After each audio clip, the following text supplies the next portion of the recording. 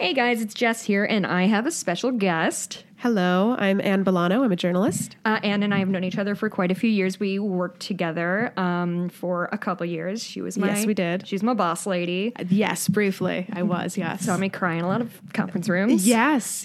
Closed door, always. Closed door, always. You were very professional about your I was crying. a really discreet crier. It was only, you could tell if my face was bright red and yes, leaving the conference rooms was always, it was your tell and that you had been crying. I wish I was the only one who cried in conference rooms at our company. Oh, no. It was a kind of very punishing job for a lot of people. You were not the only person to cry. So neither of us is there anymore. No, we've moved on. So, let's get into sort of what happened after you left our shared unnamed company. Exactly. Let's leave it anonymous. So I moved. If people did the slightest bit of research, they could find it. You don't care. Don't find me on LinkedIn. So I moved from Chicago to New York to work for Bloomberg TV, and I worked there until I got a position as a producer at Al Jazeera America, where I worked as a live TV producer as well as handling some planning and longer term projects until its closure last April. Which was 100% your fault, right? Oh, yes. Well, I did get there, and then 6 weeks later it was announced that we were closing. So I felt a little responsible. That had to feel personal. I think everyone took it personally. It was a very sarcastic newsroom for a few months, which actually was kind of fun in a producer kind of way. Senioritis sort of deal, right? I mean, no, we really worked hard until the end. We did, but it was a lot of frustration to say, "Oh, good, I'm here again today. Great, we're kind of, But it was fun. It was kind of like, well, you make friends with people when you're on a sinking ship together, right? They're for sure. Yeah. So you had about 3 months. No, it was like 6 months. No, I'm sorry. When they told you that it was closing. Yep. And what spiraling happened, I'm sure. Yes. Soul searching. But yeah. And I decided, though, that I wasn't going to apply for any other network jobs. And instead, I was going to do what I've wanted to do for a long time, which is to freelance in the field. And so after our closure, And this was, give me a time period for... This was mid-April. Mid-April. Of last year, Holy shit, it was a year ago already? I know. I remember it's crazy. Anne and I had a lot of G-Chat conversations about we did. hopes and dreams. And crushed dreams. And feeling like it was the end. So you decided to travel. So I did, yeah. So I went to South America and reported from there. I first went to Brazil and then Colombia and Venezuela. And I was in Brazil. I wanted to start there because of the Rio Olympics. So I went to Rio. Yeah. So what was that experience? Did you have specific goals that you're like, I want to go and this is the story I'm looking for? Were you just willing to... Was it a very hippie, partially? Story come to me? No, I mean, there is an element where you can plan as much as you want and then you get there and oh, that's not the real story. I thought that Zika was actually going to be a story when I got there, and it wasn't. No. It really wasn't. Turned into that douchebag swimmer. What's his name? Oh my God, Ryan Lochte with the hair that he thought was blue but was really silver. He was the worst, wasn't he? Yeah, I saw him swim. He is that okay? His looks do not hurt. No, but no, I think he still just looked so dumb with that hair. No, he looked terrible. Just sidebar, but is swimming that exciting to watch in person? Yeah, it was. Is. It exciting? It actually was really exciting. The theater of because also you can see there's a set beginning and end, and there's no scoring, so it's not I mean, I would have loved to see gymnastics, but you're like, it's not out of 10, it's out of 16. I know it's been that way for many years, but I still can't keep track. So it actually was really fun.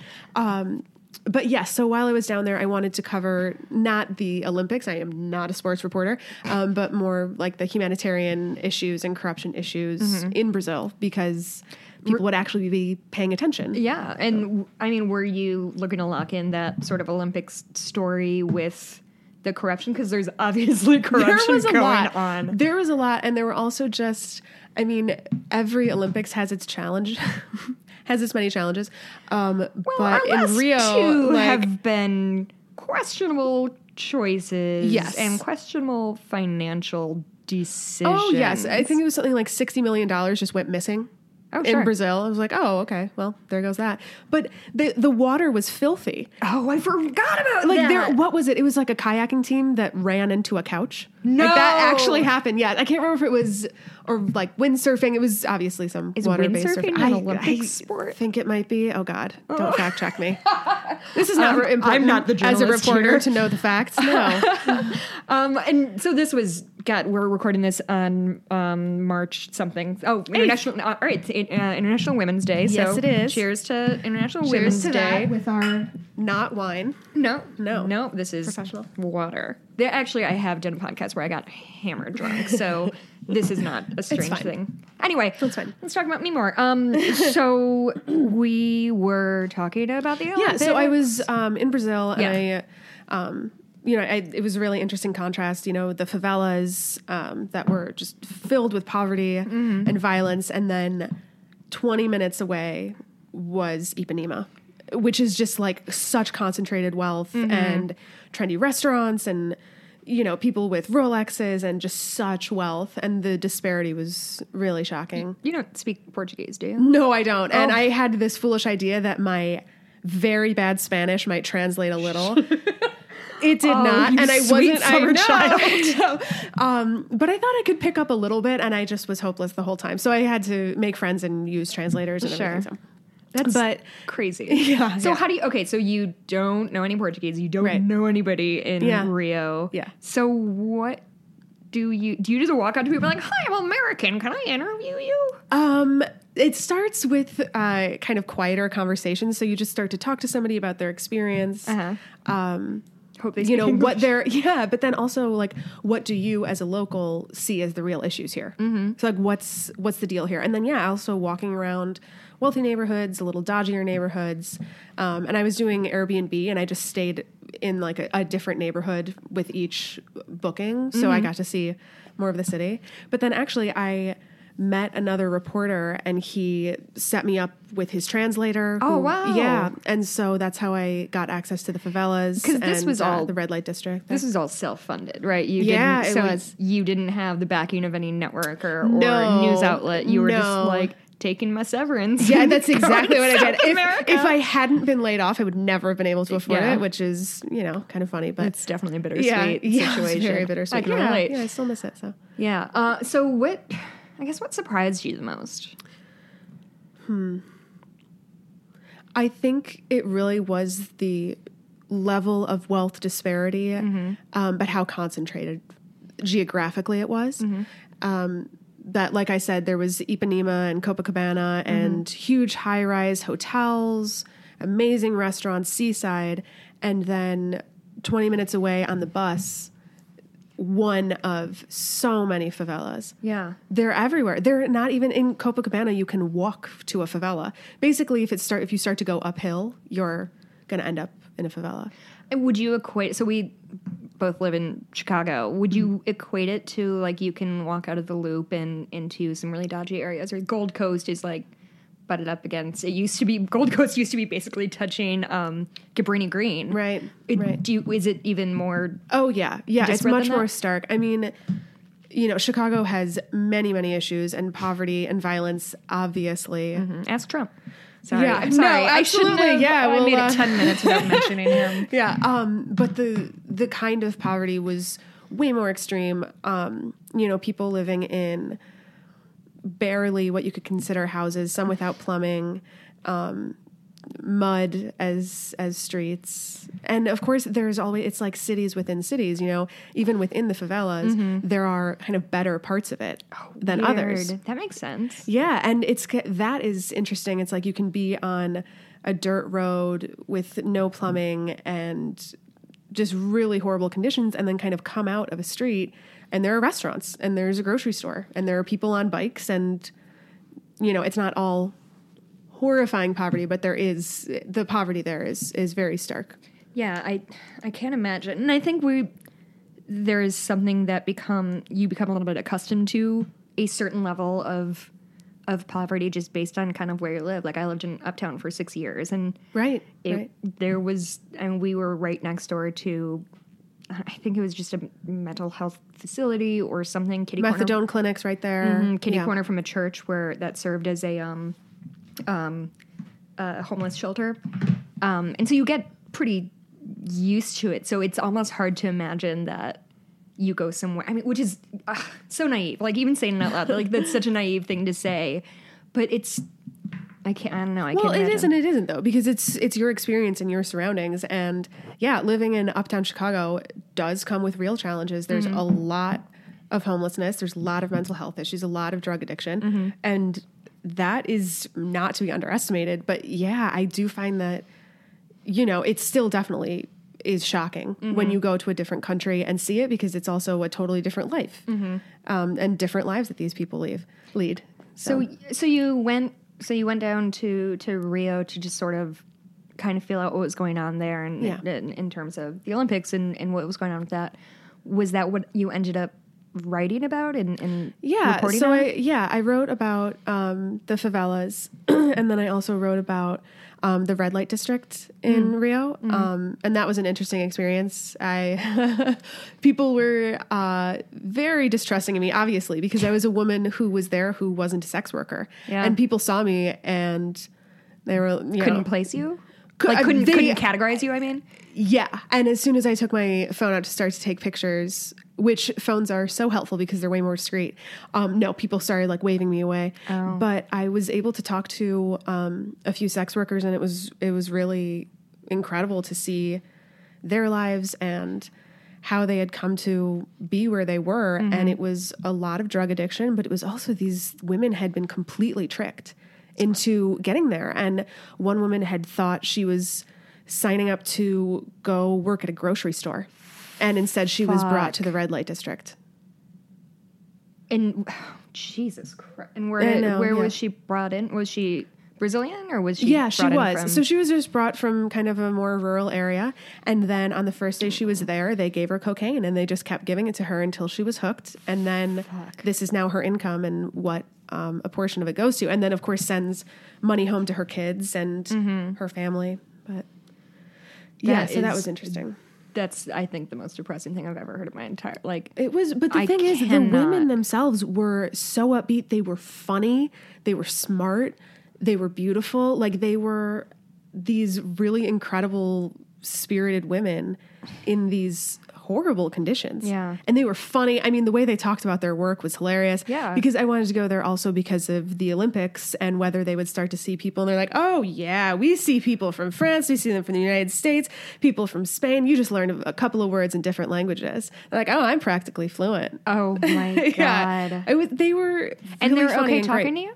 Yeah, they were. They really wanted to share their stories. That's what I found is, it can be kind of hard to approach people in certain situations. But most people want to tell their stories. Yeah, I think that's definitely a truth that makes what you do possible, because if people are too closed off, but people do, they want to talk and they want people to hear their experience, especially if they're in such a misunderstood or maligned industry like sex work that they didn't.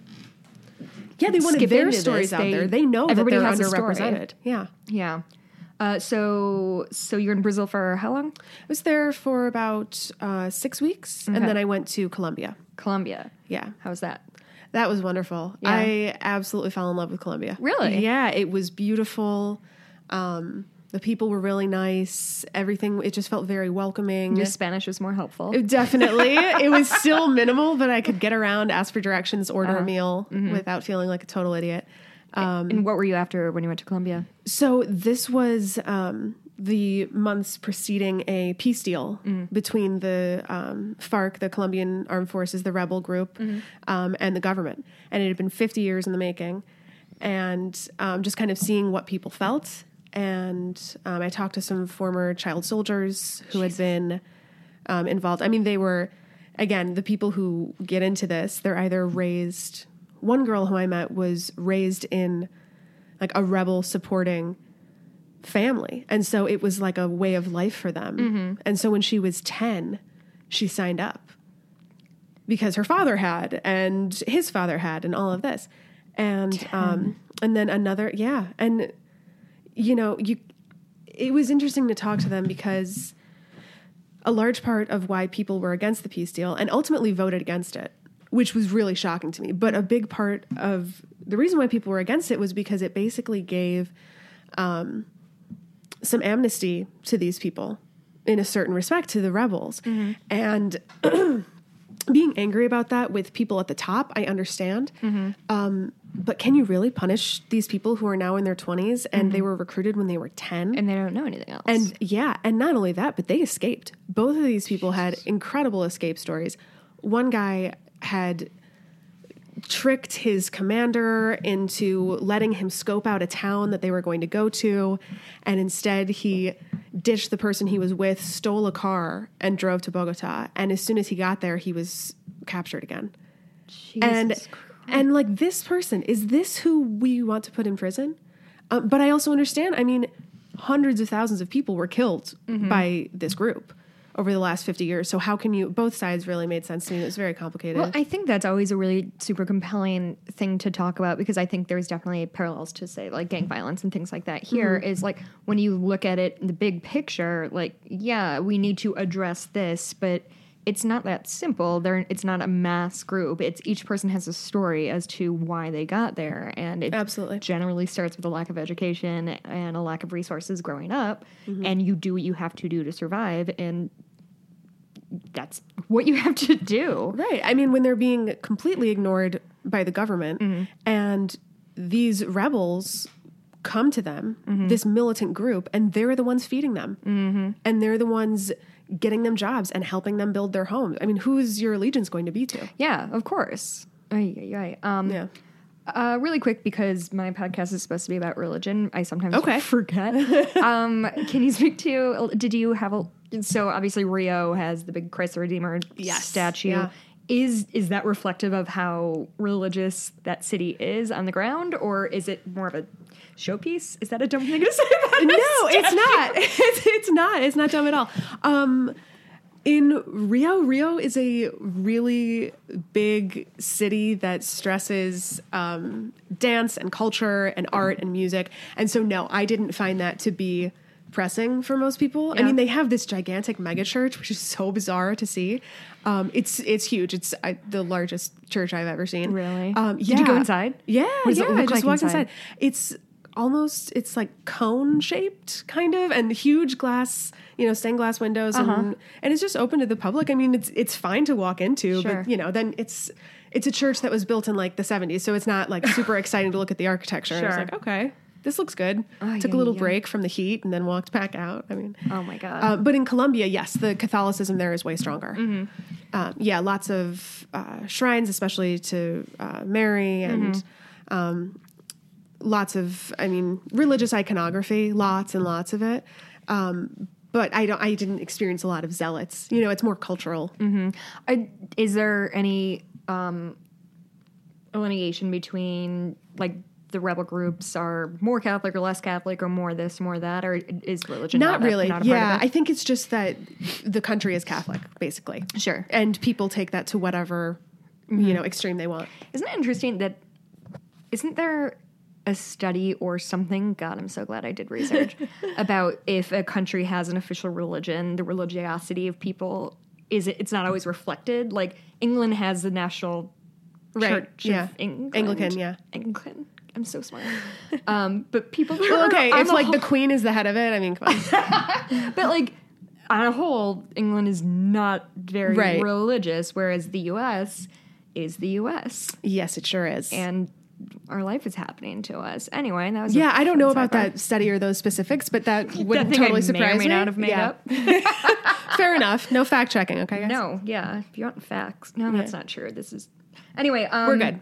We're good. So we kind of talked about this off mic, and I know you don't want to get into your next project quite yet because you haven't been funded, but you originally were going to go to Mexico and do some journalism there. And then what happened? What kept this you here? Thing in November followed November by 2016? Yeah. I don't remember. Something about that. I was busy that day. I was blackout drunk. I was busy the next day. That's for sure. Oh, shit. No, you and I were texting all night, weren't we? Quietly in despair. Yes. So, my next plan was going to be in Mexico. I was ready I was planning for this. And even as far as January, I was planning that. And then after inauguration, it did become clear that I never thought I would say this, but America is the front line now in terms of politics and globalism. So now I'm planning a more long-term reporting trip in the States, which is something I really didn't think I would do. This election really did change the course of my career. Yeah. I think it's changed a course of many people's lives. People and things and lives and my personal depression. Yes. Right. I mean, sure, my career has changed, but I'm reporting on people's lives who are directly affected or who caused this or whatever role they played. Yeah. Well, we were having a conversation earlier about the whole middle market thing and that we underestimated them. And I get that to some extent. I do. Like, it's very clear that there was a voice that felt unheard. I am continually being more and more of the opinion that, like, people talk about the liberal bubble, and I know I'm not the first person. This isn't like a hot take, but people talk about, your liberal bubbles in New York and California. But, like, everybody I know who's liberal has, like, a diverse group of friends and experiences. And so I think to call that a bubble is kind of a misnomer. Whereas when I lived in Montana or lived in Indiana, I was, shocker, surrounded by white Christian people. And so there's a part of me, I don't know, I'm a generally empathetic person by nature. So there's a part of me who really wants to say, like, okay, these people felt like they weren't being heard. They felt like they were being left behind. But I just can't muster up sympathy. Do you think that makes me a bitch? No, I don't. Okay. I think it is totally representative. That's not the reason I'm a bitch. There's other reasons. No. Oh, no. I mean, you guys should hear her off mic. She's a terrible person. Evan and I did a show that was like advice or whatever, and I prefaced everything with, like, you have to understand, I'm an asshole. So I'm going to tell you this from my asshole point, because these are all people, like, trying to do really delicate balances with their family. I'm like, no, fuck up. Like, yeah. No, total jerk. You're such a dick.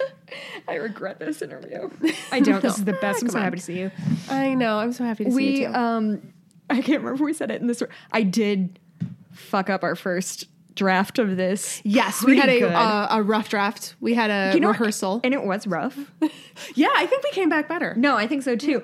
So the only reason I bring that up is to say that I can't remember if we said it then or now. Oh, no. But the last time you and I saw each other was for Hillary Clinton's. Yes, it was her primary win in New York, and we came over and we ate Indian food and we drank wine. Yes, we did, and cried through her speech. And like we were having like the most hand-holding women power evening. It was such a great evening. It was so nice. It was wonderful. West Side Story, I think. Oh God, did we? Yeah. I mean, I love that. Yeah, I mean, so I wouldn't be surprised if we did watch that. It jives with the thing we would do. Yeah, it does. That seems like on track for us. Yes. Yeah. And it's so funny how, and that was when was it July-ish, yeah. And it's March now, and like how, God, holy shit, have we not seen each other in almost a year? Yeah. That's awful. Yeah, it really is. Well, it's your fault. I know. God, how dare I? God, is this really interesting, guys? Yes. Anyway, again, all that's to say that, like, the world has changed in such a dramatic way. It really has. Since last you and I spoke, and the mood of everything is different, and do you feel hopeless? I feel I'm in a hopeless place right now. It really varies day by day. Yeah. Not hopeless. I think, and I say hopeless, like, in a very, like, personal, me dealing with it and my own, like, depression issues. It feels very hopeless. It's not that I don't think we'll ever get back on track. Just want to make that clear. I don't think that the country is literally going to burn to the ground. I don't think. Don't think, though, is like, I never thought we would have to qualify that with, like, maybe, though. But probably not. But maybe. Yeah, I think what I try to focus on is, first of all, just as a journalist, obviously staying as up to date on everything as possible, and to go straight to the legislation. How do you do it without going fucking bonkers? You don't do it. I don't do it. I do it. You drink wine? My evenings are very full. No, but I find that while paying strict attention to that, and every piece of legislation that goes through, and going to the source, going to congress.gov and looking at every piece of legislation that comes through. That's where I'm most horrified. And every time but Trump nothing's not horrifying. tweets or says anything or lies, just outright lies, that's where I feel like, what is going on? But the thing that I try to focus on as something to keep me sane is Russia. Because this issue with Russia is not even close to done. It is not even close to unraveled. The government is leaking like crazy. And Trump pissed off the press and intelligence agencies. Those are the two groups that you should definitely not piss off. Yeah, okay. Actually, I'm glad you brought that up because I think that's a really interesting conversation to, so as somebody who's working in journalism right now, obviously it's not like you're part of the press corps, but there is certainly an element of both the president maligning the news or people saying CNN is fake news or like whatever kind of garbage they're saying. How does that change your job as a journalist? There's a level of distrust that I haven't experienced before. And I mean, partially working for Al Jazeera in the States. Sure. I experienced a lot of people like, oh, interesting.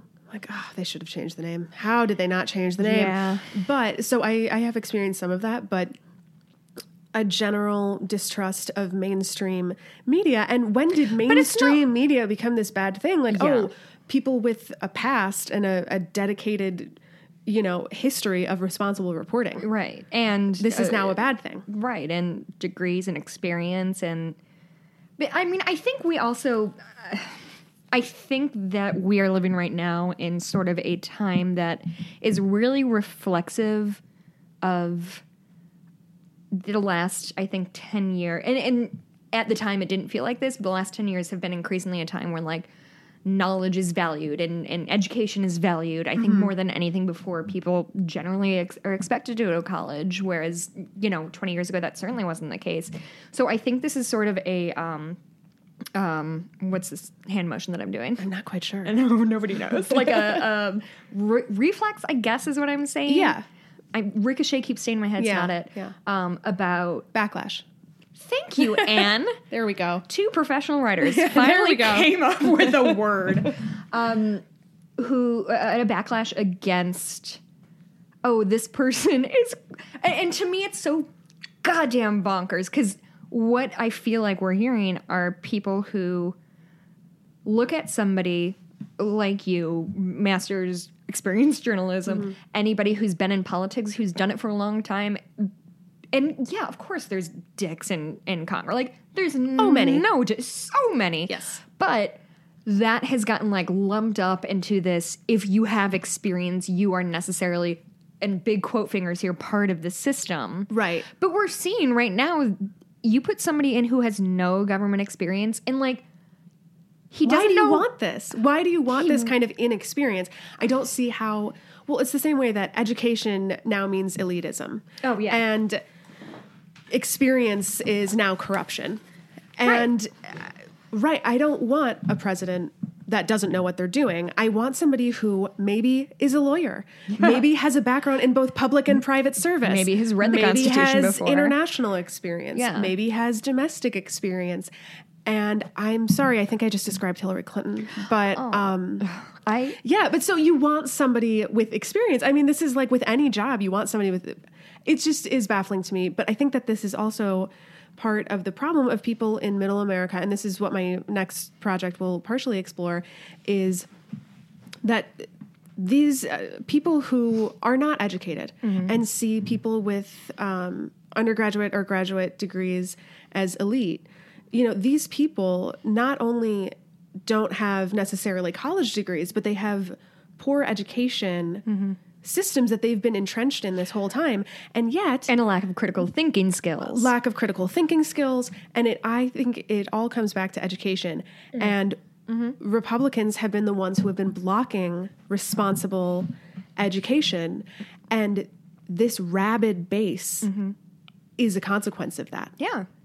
Well, and I think there's also an element, because it's just kind of impossible to not link in people who are very religious with people who are less educated. And I know and I want to make it very clear, I understand that's by no means not every person to a T, but of course, the Bible Belt, which tends to be lower, less educated, also tends to be more religious. Middle America, same thing. And obviously I'm making very broad strokes, but like just for ease of conversation. Sure. And I think there's an element of when you go to church, and this is kind of a half-baked idea, so stop me if I sound like I'm going off the rails. Absolutely. When you grow up in a church, you go to church every Sunday and you listen to somebody who is teaching you morals or giving you guidance or whatever, but really speaks in broad strokes, really says, like, you need to be a better person in general, and doesn't say, like, these are 4 steps you can take.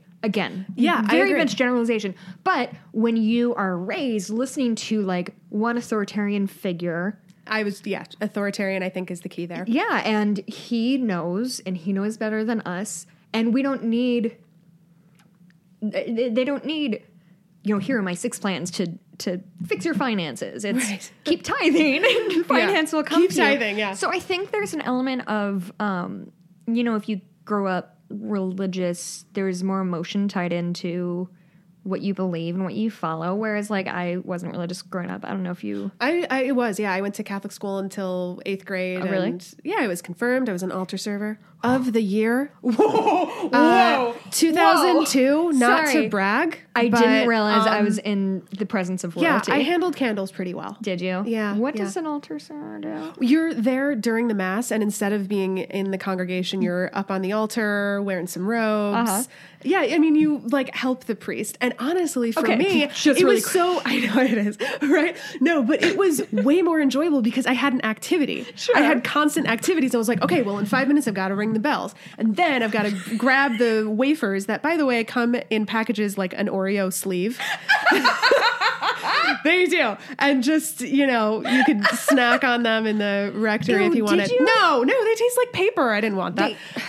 But yeah, it was just activity for me. And then, of course, I went to high school and was pretty rapidly like, I'm not so interested in this, Are your folks, don't we know how to talk too much about your parents? Are they still Catholic? Yeah, they are. Yeah. But I mean, it's, it's Catholic in like a... Yes, we believe this. We were raised this way, but no, there's no like strictness. Okay, no Catholic kind of guilt. Well, that's just built in. If you go to Catholic school, it just comes for free. Yeah, why were we just talking about guilt before? I don't know. Off mic, we said something about Catholic guilt. I'm not sure. Really interesting podcast. Yeah. So how do we get onto this? I said, So following things with your, believing things with your emotions as opposed to by facts. And yes, I wasn't raised with any kind of religion, so I mean, obviously you see the appeal. Everybody has seen a really amazing sermon or speech or whatever, and like you cannot help but be moved. Yes. But like, or when you're in a time of desperation and just thinking, I mean, I found myself even after the election thinking, God, I almost wish I had like a spiritual life to just be able to at least think about or do. And then that obviously went out of my mind very quickly. But I understand the need for guidance. Yeah. I really do. And the problem is it comes from the same person every week in the same building every week, spouting the same morals every week and not giving you any sort of paths to actual change. Yeah. But what I mean, in terms of religion and just also the electorate, I mean, if you have lost your job and feel left behind by the country, by the economy, by education, by the liberal elite, if you feel like minorities are taking your jobs and immigrants are here to kill you and all of these things, how do you still elect this person? Because... All right, let me take a step back and say, how about the people who voted for Trump, who insist that they're not racist, who insist that they're not sexist, and that it's all about the economy and all of these things? Okay, if the left had a candidate who was that insane, I would have voted Republican. That's like, you have to think about the country. And that's the thing I thought about. That's part of your right. So much of if the roles were reversed and if the person... And I would argue that some people thought Hillary was like how much false equivocation did we see between Trump and Hillary? God, like constant. the emails. fuck. Oh my God. The emails. I would say once a week I just have like, not a breakdown, but just like, are you kidding me? How did this happen? The emails were a very convenient way to cover up that they just didn't want to vote for her. No, that's it.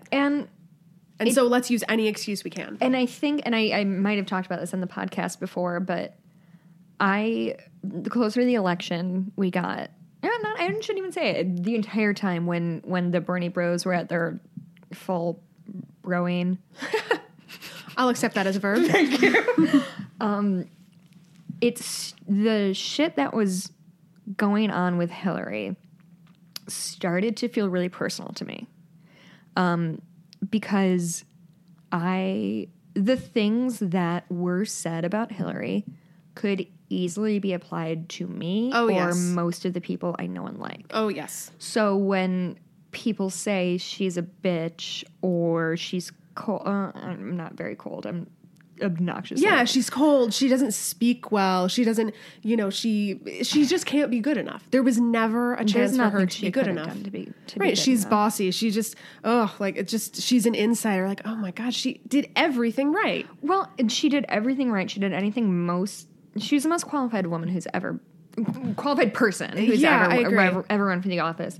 And there was just something, I think my feminism in a real way like reared its ugly head in 2016. Yeah. Because I also think when I was young and naive before November. I know. I didn't think I was naive. No. And then I was like, wow. Yeah, super naive. There was another layer that was we're just on the couch, not yet broken, watching Hillary speak, crying into our wine. Happy days. Anyway, remember when we were optimistic? Barely. What I had said was, I'm actually glad that Trump is the front runner and that Pence is his lackey, because they aren't using, and they do use a lot of doublespeak and coded language, but they are just flat out saying the shit that like your Paul Ryans are saying a little more subtly. So absolutely. So in my head, I was like, okay, this is best case scenario. So November comes and goes, Hillary wins, R.I.P. And we can be like, hey, remember when you dicks said you weren't racist or sexist? Yeah. This is what it looks like. This is what misogyny looks like. And I think racism and misogyny always come back to, well, I don't call women cunts and I don't use the N-word, so I'm not racist or sexist. And it's not. That's not it. That's not it. That's not it. And we talked about this so much when we worked together, about like the weird shit that we would encounter. Like just like easy sexism. Like very, very just like covert. Settled right into it. And from our friends. That was the hardest thing. Like from people we worked with. Like young people, young liberal guys. Right. Who, I mean, there is something entrenched and you kind of have to always check yourself. And I think everybody should do that. But yeah, things where you're like, oh, you just said that. Yeah. And you're my friend. And you think that's appropriate. Or like, oh, you constantly talk over me in a meeting, and sorry, I just know exactly who you're talking about. No names. Never. He or she would never listen to the podcast.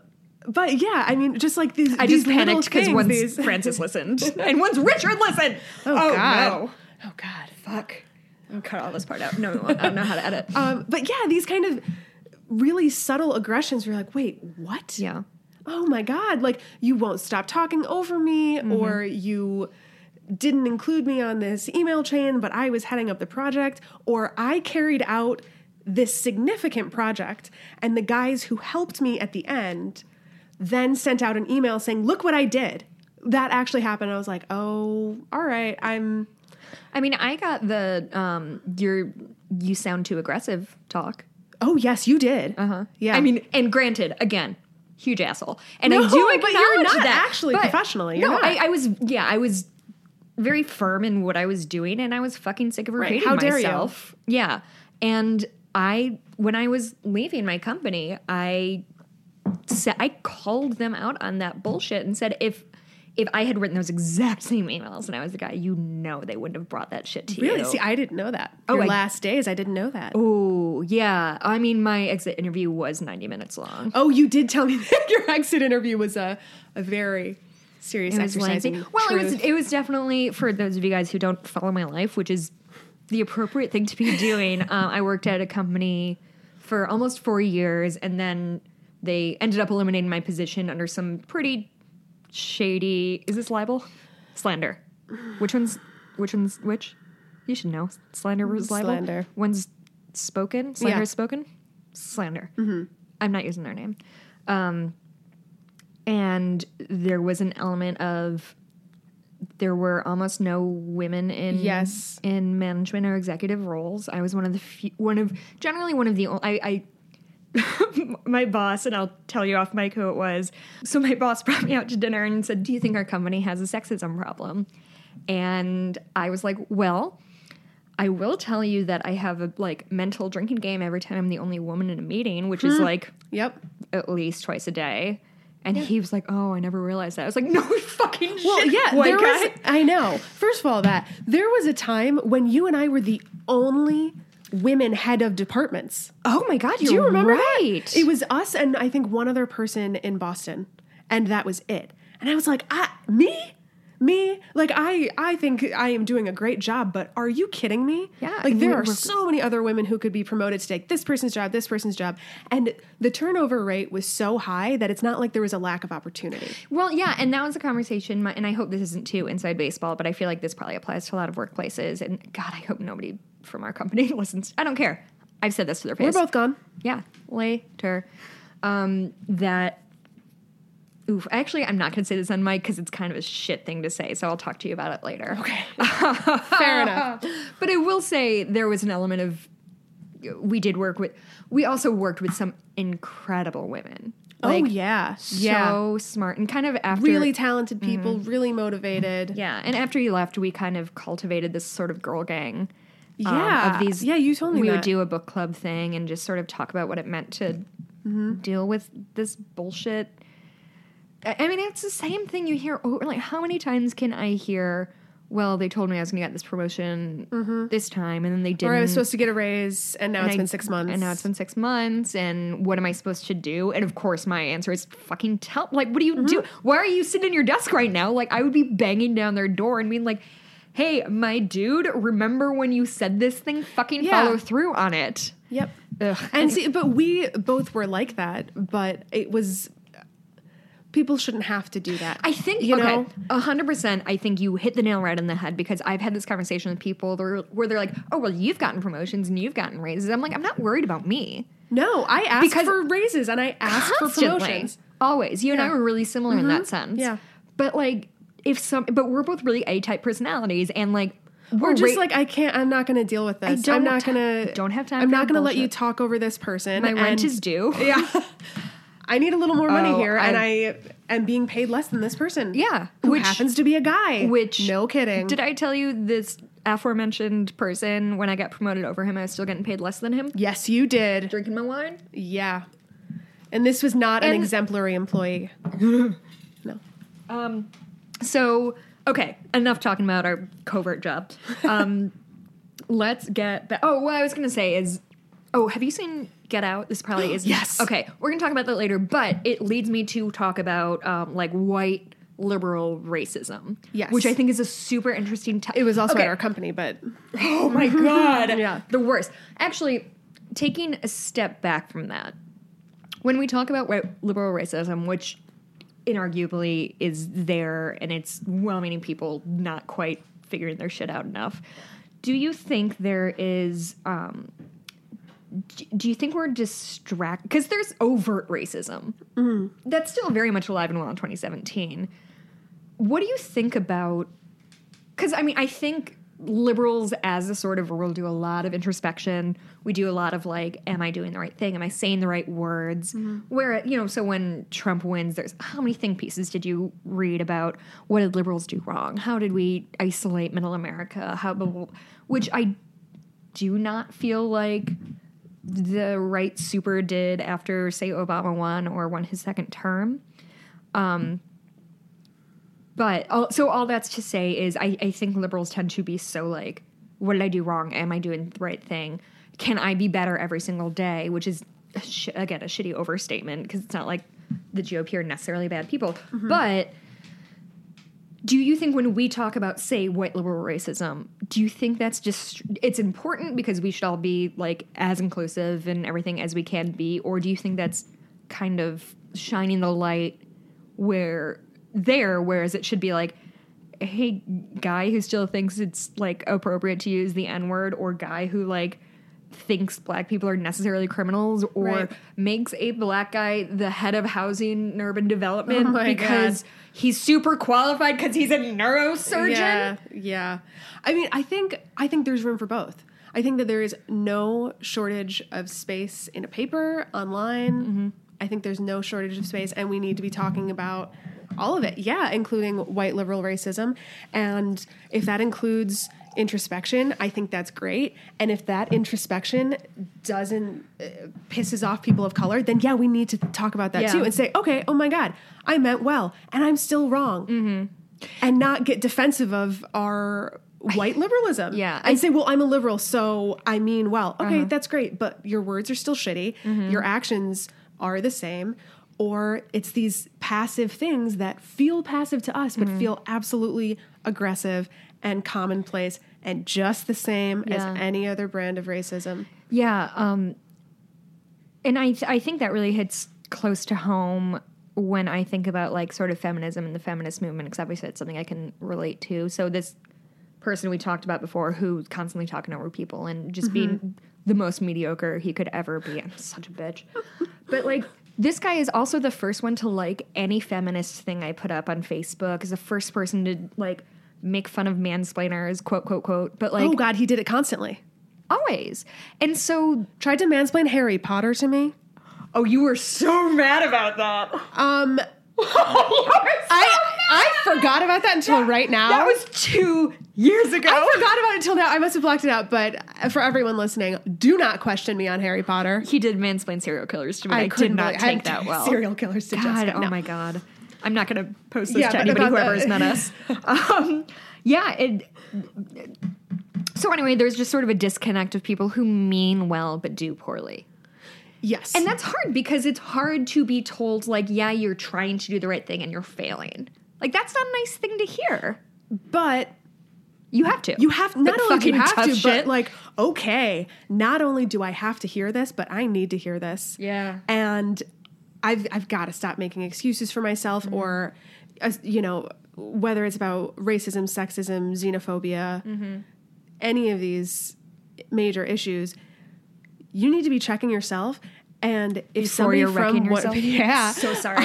So sorry. But if somebody from one of these groups tells you that what you said is offensive, you need to believe them.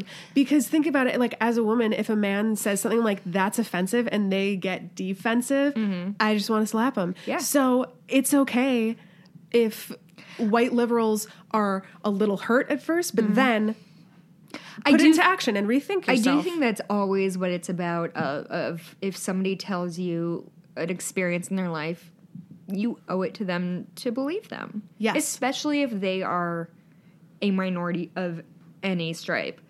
And absolutely. I think there's just... And I think people get so strung up in their own bullshit and especially when it's... Again, it's about big picture versus small picture of, like, oh, well... I'm a white, college-educated, person with... How come I'm not... I don't feel like I'm privileged. But it's hard to get a big picture, especially when you're young, especially when you don't have a ton of personal experience. And, not that we're, like, super old. But no, I think I got on a tangent there. No, I think it's present everywhere. And I think that it also, privilege does run on a spectrum. We are white, liberal women who grew up in the Chicagoland area, went to universities, are able to Had do many things. Who were involved in our lives. Yeah. And so we have all these things, but we're still women. So there's this shit that we deal with that, of course, is a totally different experience than a woman of color. Absolutely. And that needs to be recognized 100%. But then, oh my God, Why am I paid less? Why do people make sexual comments about me at work? Why am I being constantly talked over? Why don't you believe me when I say somebody catcalled me? Really? Yeah, really. Yeah. Why do you doubt this? Or why do you insist that women are equal just because you think so? Okay, thanks. I feel like I say this a lot, but I think it always comes down to empathy. If you are not willing to listen and like really listen to somebody's story or their experience, and it ties back to like the women you met in Rio of like, instead of saying like, oh, you brought this upon yourself, or you're a drug addict, so that means this about you. Right. And especially when, okay, I'm just going to do liberal rant all the way of like, we talk about like, oh, black teens are into drugs or whatever bullshit people are saying. But like, I'm sorry, you remember the 80s, right? Because everybody was like on cocaine, I think for the whole decade. But because they had already, it's just this infuriating. No, it's hypocrisy. It's a lack of empathy. Moving the goalpost is what it is. Yeah, constantly. The goalpost is constantly moved. And I've experienced that at every job. And as a woman in journalism too, I mean, talk about a boys club. And so many of these men, super talented, smart, deserving of their jobs, whatever. But, you know, the teams that work in the morning news hours versus the evening news hours are very different. Ooh, tell me everything. This sounds like really good gossip. Okay. Well, I worked on a morning news show. Like a morning zoo type when they did sound effects. And no, serious ones. Thank God. No. It's so fun now. Oh, there were some things I did where I was like, I'm a journalist. This is killing me. This is killing me. To do those kind of fluffy like pieces, fluff, but they rarely ran. But I was waking up at 3 a.m. Eesh. And I get there and I'm surrounded by women journalists. And isn't that cool? And then when I switched to evening hours to work on an evening news show, I was one of the only women in the newsroom. Those are great hours. You get to wake up at 10, get to have a little dinner there, go home. Oh, my God. Yeah, it was really shocking. And I think I was somebody who was interesting to be able to see that because I worked both evening hours in a short period of time. I was switched to the evening. Thank God. I don't think I would have made it. Anybody who watches a morning news show, you have no idea how hard those people work and how exhausted they are constantly. It is totally bizarre to be commuting home at 11 a.m. Oh my God. One of my best friends does teleprompting for WGN morning news. Oh yeah. And I've run that prompter. That's a high stress job, honestly. Yeah. It seems really silly and whatever, but it's actually like, she's really good at it too. But she's been dealing with it like, she gets home from work at noon. Yeah, it's so strange. And you're like, don't take a nap. Don't take a nap. And in the summer, when the sun sets at 9:30 and I go to sleep at the sound of children playing outside. Well, and I think that's such an amazing example of what are women... So, okay, so we see this... Right, so assuming, taking you at your word, I assume you're not lying to me. No. I'm gonna fact check. So taking you at your so saying there's a majority of women in the morning show versus the evening show, and the evening show's the cake gig. Mm-hmm. So there's how many ways this can happen? Are all of the men better at their jobs, and that's why they get it, or are men asking for it and women aren't, or is there an inherent assumption that the women are worse, or is there an inherent assumption that women are more willing to rearrange their entire life for this garbage hourly job thing? Not that it's a good... I mean, you had a great job, but you know what I mean? Like really these garbage hours. Yeah. I mean, I think it's a little of everything, but I don't think it's that women don't ask for those hours. Oh, really? Because I have always been assigned to shows, and that's generally how it goes, because you get hired to work to fill a company. Yeah.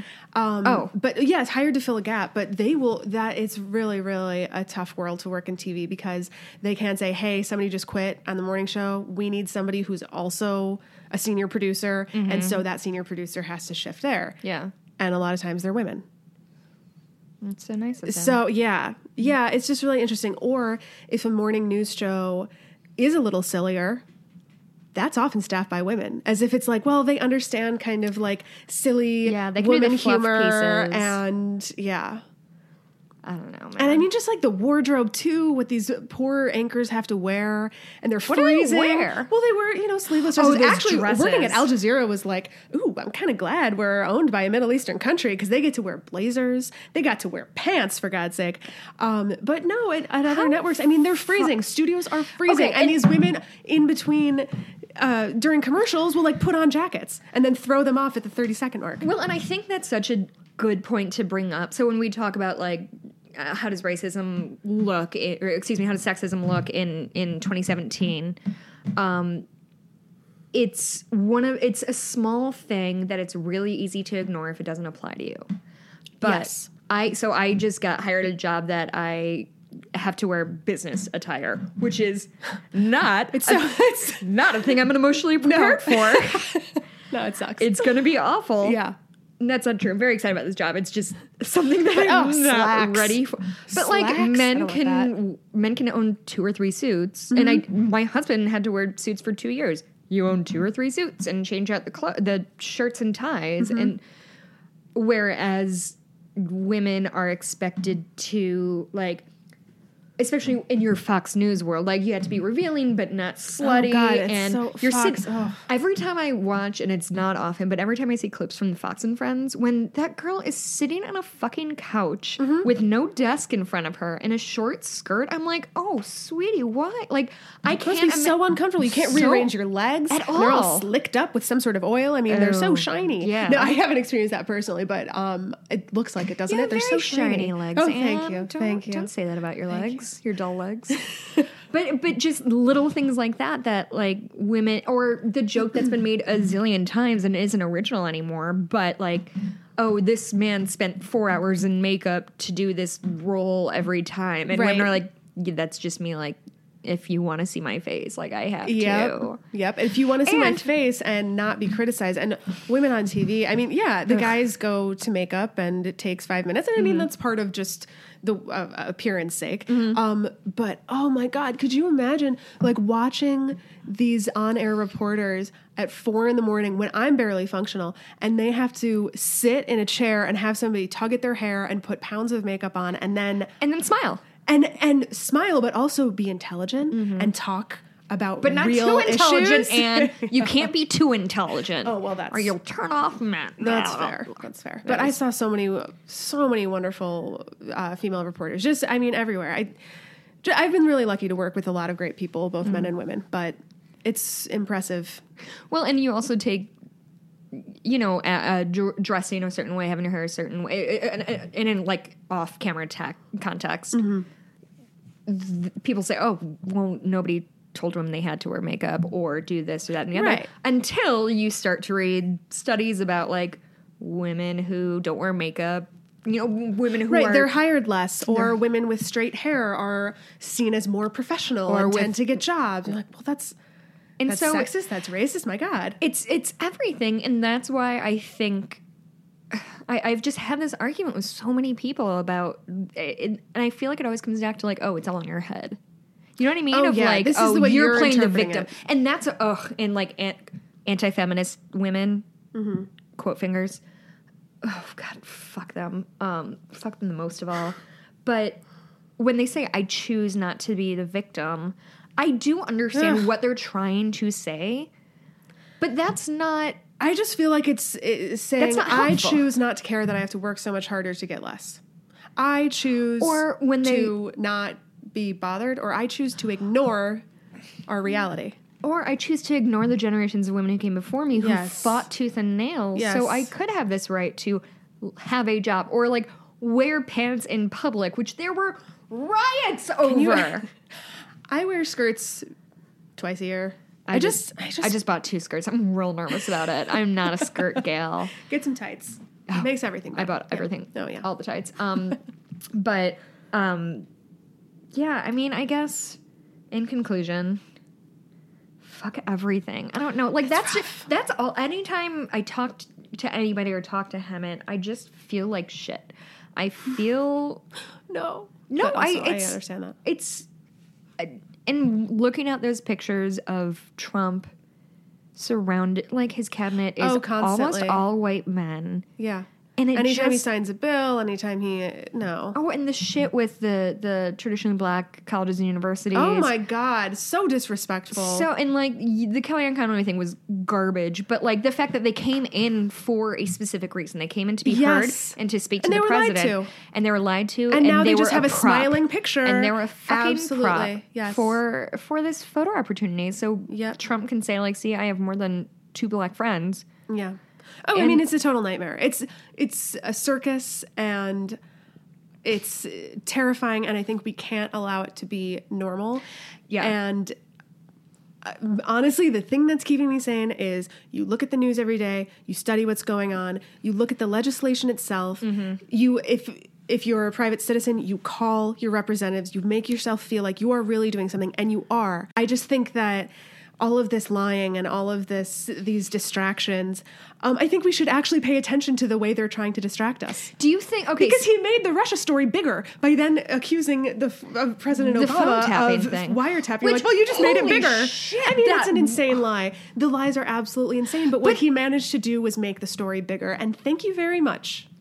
Because now you're encouraging Congress to look into it even further. Well, and that's a question I've always had is like, is Trump an evil genius or is he a fucking buffoon? I honestly don't know sometimes. I don't know. With absolute sincerity, I don't know. So like when he's tweeting about SNL or whatever, is he really trying to distract us from something? Because that's, you see a lot of thought pieces, right? About like what the Trump tweets are really distracting you from. Yeah. And those aren't wrong. There's a lot of bogus shit that's being passed right now. Lots of diversion. But is that Trump being like a mastermind, or is that Trump being a child and like, I think he's kind of utilizing easy tactics that he's used before in business, where it's easy to kind of, fake left, or in this case, fake right, I suppose. But I had wine in my mouth. I wanted to make that joke so hard, and I stole it. Perfect. So I think that there's definitely some diversion tactics that can be easily applied, but it's not brilliant. Like, he made the Russia story bigger. Yeah. He's inviting criticism constantly, but the problem is that his base takes him seriously. I'd say that's one problem. I would say the larger problem is that the House and Congress are putting party over country. Absolutely. And I think that's a thing that I've said this a million times, history is not going to treat these men kindly. No.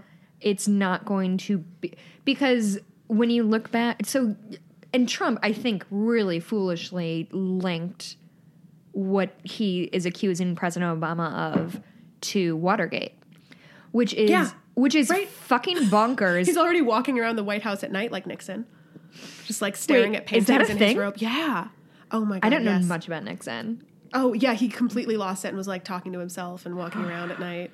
Which Trump is already doing, and it was like 2 weeks in when that report first came out. But linking to Watergate, because the difference there is the people who were investigating it were of Nixon's own party. It wasn't like the opposition was jumping on it. It was people who were putting their government, putting their country over their bullshit party allegiances. And now we're just seeing like these fucking limp-dicked, spineless bastards in the GOP who are just a puddle for him and will do anything he says. And it's embarrassing. It's embarrassing for every single person involved. I completely agree. And it's like, okay, senator is one thing.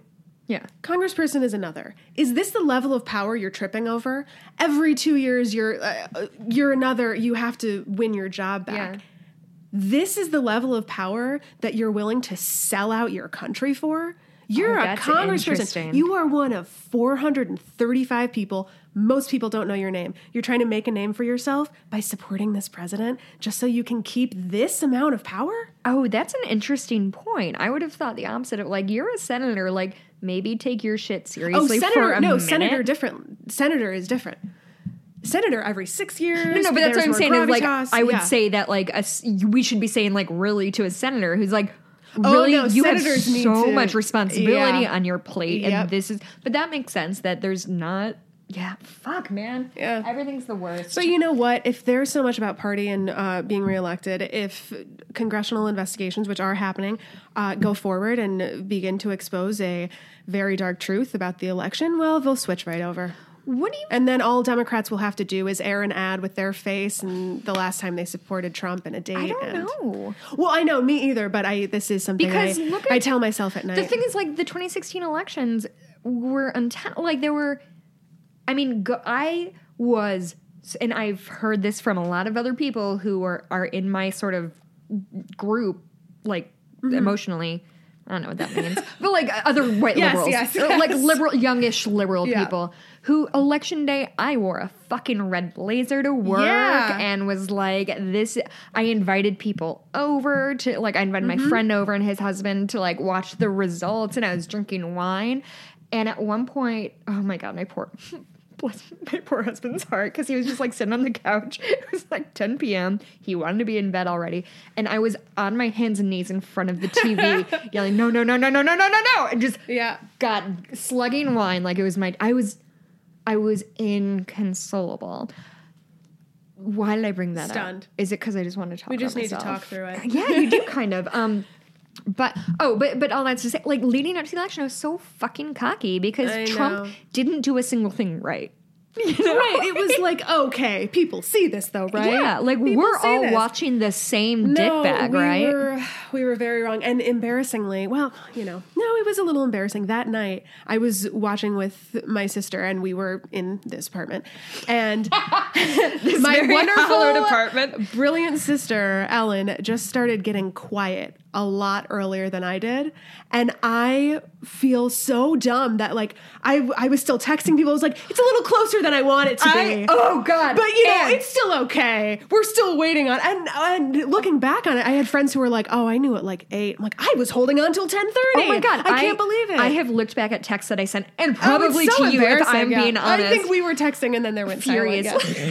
Radio silent. But I was like literally like 9. I was like, I'm just still concerned that Trump isn't going to concede. Like what fucking haughty assholes we were. I know. But it's also because we believed in sense, and that, again, I think from our perspective as people in cities, white, educated, we were like, the country can't be this ugly. Empathetic. Can't be this Friends ugly. with people of different ethnicities. Yeah. And we were Humans. totally wrong. So wrong. The country is uglier than we thought it was. Oh God, it was like a slap in the face. So what do you think in the next few years? Do you think there's going to be an immediate backlash from Trump, or do you think we are going to be in the trenches for a little bit regarding backlash from Trump? What do you mean? So say 2020 or even 2018 rolls around, and do we think that because I mean, there's definitely been talk of like the one silver lining to the Trump nightmare is that more young people are like, oh shit, I need to get involved, or more liberals are like, oh okay, just because all of the people I know are at least reason. And honestly, the reason I was so fucking cocky about a Hillary victory is that most of the conservatives in my family voted for Hillary.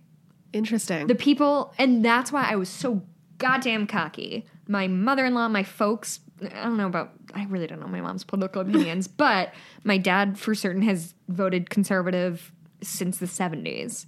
And my mother-in-law, and they're both like, no, this guy's a fucking right. So you saw common sense prevailing.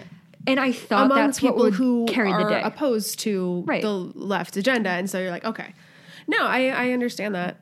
And I felt the same way. So the next few years, I mean, I think that it's going to be a huge fight, and that they're going to be legislation passed that are, I mean, really detrimental and really scary. That's the thing. But you've got to fight. I mean, it's our country. I've never... My patriotism has been both killed and then revived again, because this is my country. I can't... Yeah, and I have a lot of respect. Like people like Lin-Manuel Miranda, the day after the election, people were saying like, "Oh, are you gonna move to Canada?" He's like, "No, we have shit to do here." Like, I love him. Oh my God, could I love him more? I don't think so.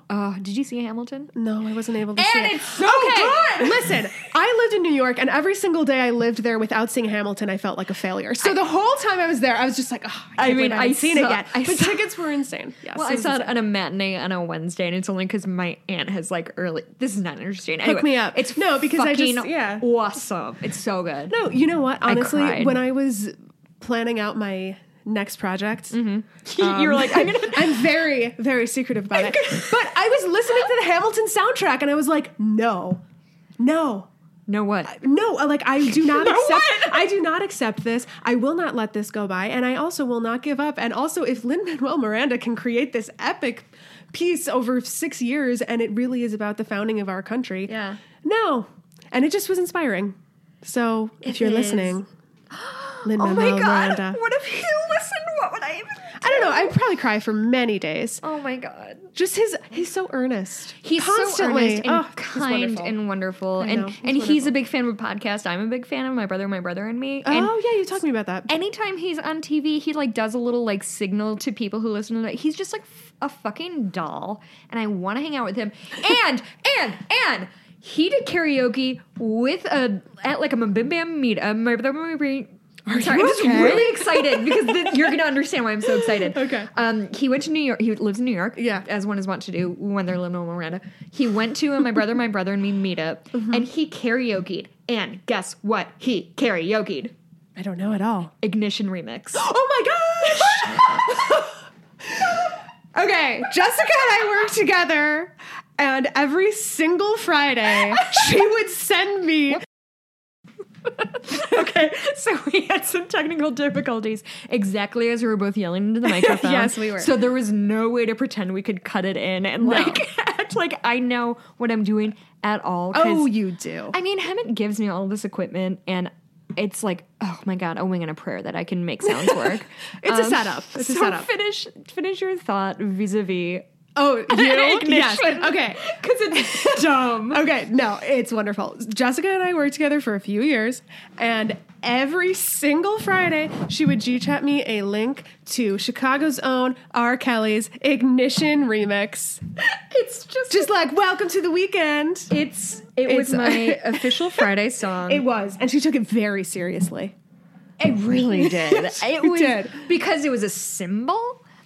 It was a transition. And also we did start drinking in her company at like 4 o'clock. We did, yeah. We did. And the problem was like once I was a manager, I would play it out loud in the office. Oh yeah, you had run on that place. But there would still be people trying to get their shit done. And writing. I was like, sorry, guys. Listen, you're not getting away to my Friday. This is Jessica's time. Okay. Exactly. Anyway, so that was a dumb anecdote about how I'm the worst to work with. No, wonderful. We did have so much fun together. Yes, we really did. We used to, we're just going to reminisce at this point. Because if somebody's made it fucking an hour and 15 minutes into this, we used to have garbage time. Oh, yeah. So if we would book we just used to book conference rooms. Oh, yeah, we did and do make that. up titles for them, and we would just have lunch together. Well, but let's not parse it. That's what we were doing. Well, no, more often it was like, I booked this conference room for an hour, and the meeting lasted 20 minutes. Like, do you want to come join me? Like, it's garbage time. I'm on my way. I'm bringing my laptop. Yeah. It was good times. I feel like it's hard to really marry that story that we just told to the fact that women didn't do well at our company. You're like, well, yeah, they were always in conference rooms having lunch. Like, nobody ever knew, though. To be fair, all of our male coworkers were on Facebook just all day. It's fine. Oh, yeah, come on. It's modern office. Modern office. Okay. So I guess we have to wrap this up because it's been going on for 17 hours. Whoops. Yep. So, Anne.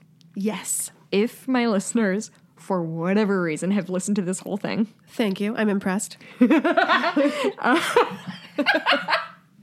I have the hardest time recording with my friends because I just it's dedication. I mean, I just lose all professionalism and I forget.